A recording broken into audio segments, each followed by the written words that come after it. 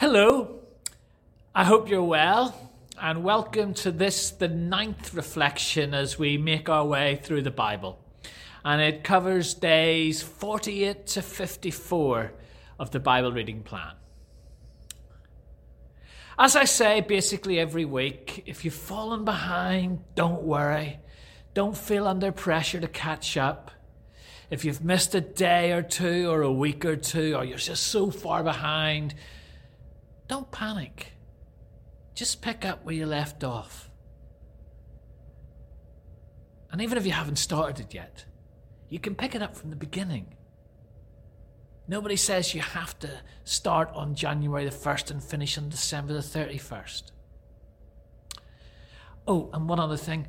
You can watch these reflections whether or not you're following the reading plan. I'm not checking. I've got to admit, though, particularly in the Old Testament, we're coming to, shall I say, one of the more challenging sections of the Old Testament. A fair chunk of our readings this week were God giving detailed instructions to Moses about the building of the tabernacle. And in the next week, you'll be moving into Leviticus, which is another story altogether. And it can all feel quite removed from us. And to an extent it is, but hopefully, as we'll see over the next few weeks, not as far removed as we sometimes think. And it is often dealing with concerns that are not that dissimilar to what we have today. But hey, this week we were on the tabernacle. This was a movable tent which travelled with the people of Israel through the wilderness, and it endured well into their time in the Promised Land. It was where they kept the Ark of the Covenant. It was believed to be the throne of God, or where God was said to dwell. And the tabernacle is the first of a number of places in the Bible where God is said to dwell. Later it will give way to the temple. Then God will come and pitch his tent amongst us in Jesus. And then Paul tells us to be careful how we treat our bodies, because we are the dwelling place of God. We are the temple of the Holy Spirit. And then the church as a body is also considered the dwelling place of God. And then the Bible ends with God making his home among his people in a new heavens and a new earth. But the tabernacle is the first of these. One of the things I found that linked the readings this week was this idea of participation in the work of God. Throughout the Bible, God is looking for partners in his plan to bless the whole world, and that invitation is extended in the building of the tabernacle. When God begins to instruct Moses about the tabernacle, he says, "Tell the Israelites to bring me an offering. You're to receive the offerings for me from everyone whose heart prompts them to give." And there are three important things about that offering I noticed. Firstly, it wasn't coerced. It was a free will offering. It was for those whose hearts were prompted to give. And secondly, it was generous. The materials they requested are the best they have. Amongst other things, they include gold, silver, bronze, yarns of blue, purple, and scarlet, fine linen, onyx stones, and other gems. God wants the best of us. The third one's a bit of a spoiler. You don't get there till day 55. But when they do bring what they have, and they do make their free will offerings, it's more than enough. Moses has to say, whoa, stop, don't bring me any more. Probably the last time a church leader did that. Different people are also set aside for specific aspects of the work. The priests are consecrated in one day, but Bezalel and Aholiab, they're set aside to lead the work of constructing the tabernacle. And Bezalel was said to be full of the Spirit of God, with wisdom, with understanding, with knowledge, with all kinds of skills. To do what? To make artistic designs for working in wood and precious metals, cutting and setting stones, and all kinds of crafts. In fact, God goes on to say he has given ability to all the skilled workers. It's an interesting word he uses, wisdom. You kind of think of that as an intellectual thing, although we're kind of aware that sometimes intellectual people aren't always the wisest. We might sort of link it more with common sense, I suppose. But the Bible is so much wider than that.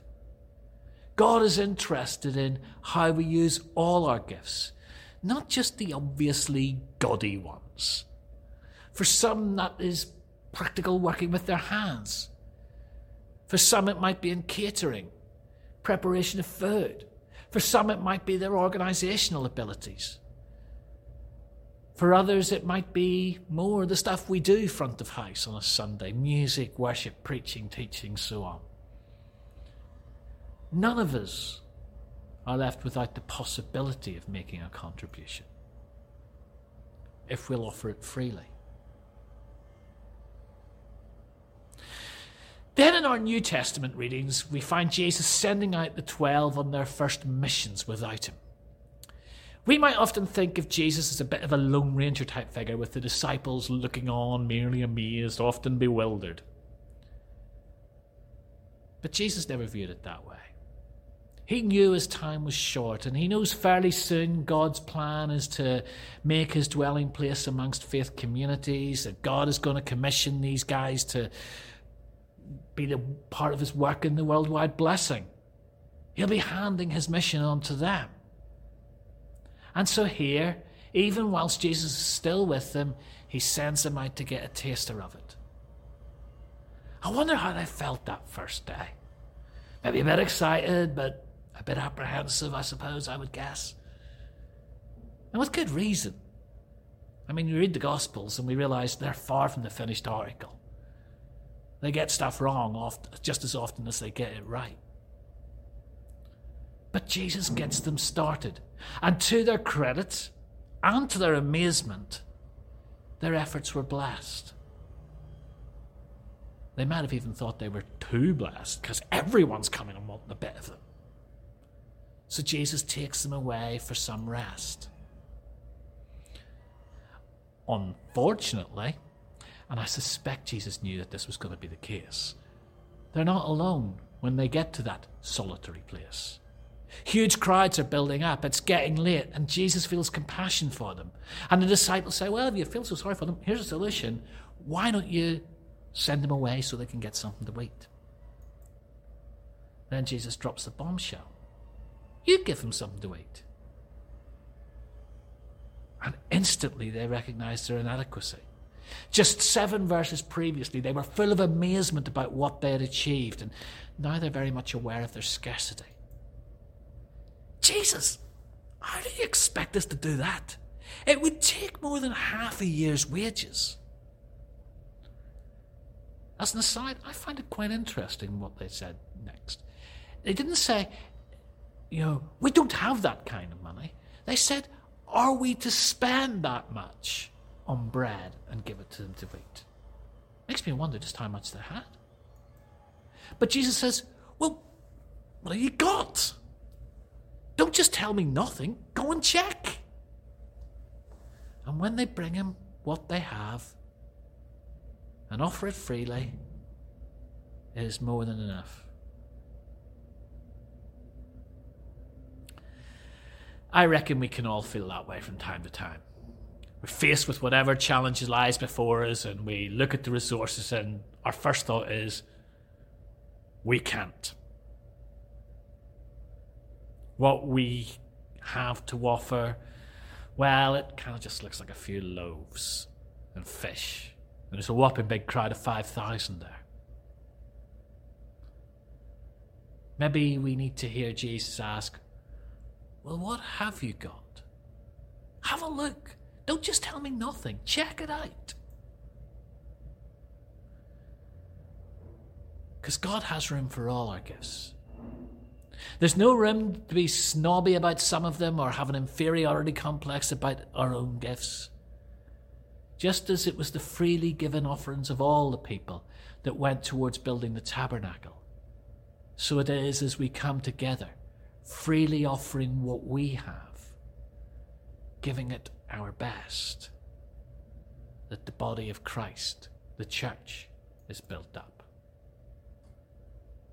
And when that happens, I truly believe that God can use us to do far more than we ask or imagine.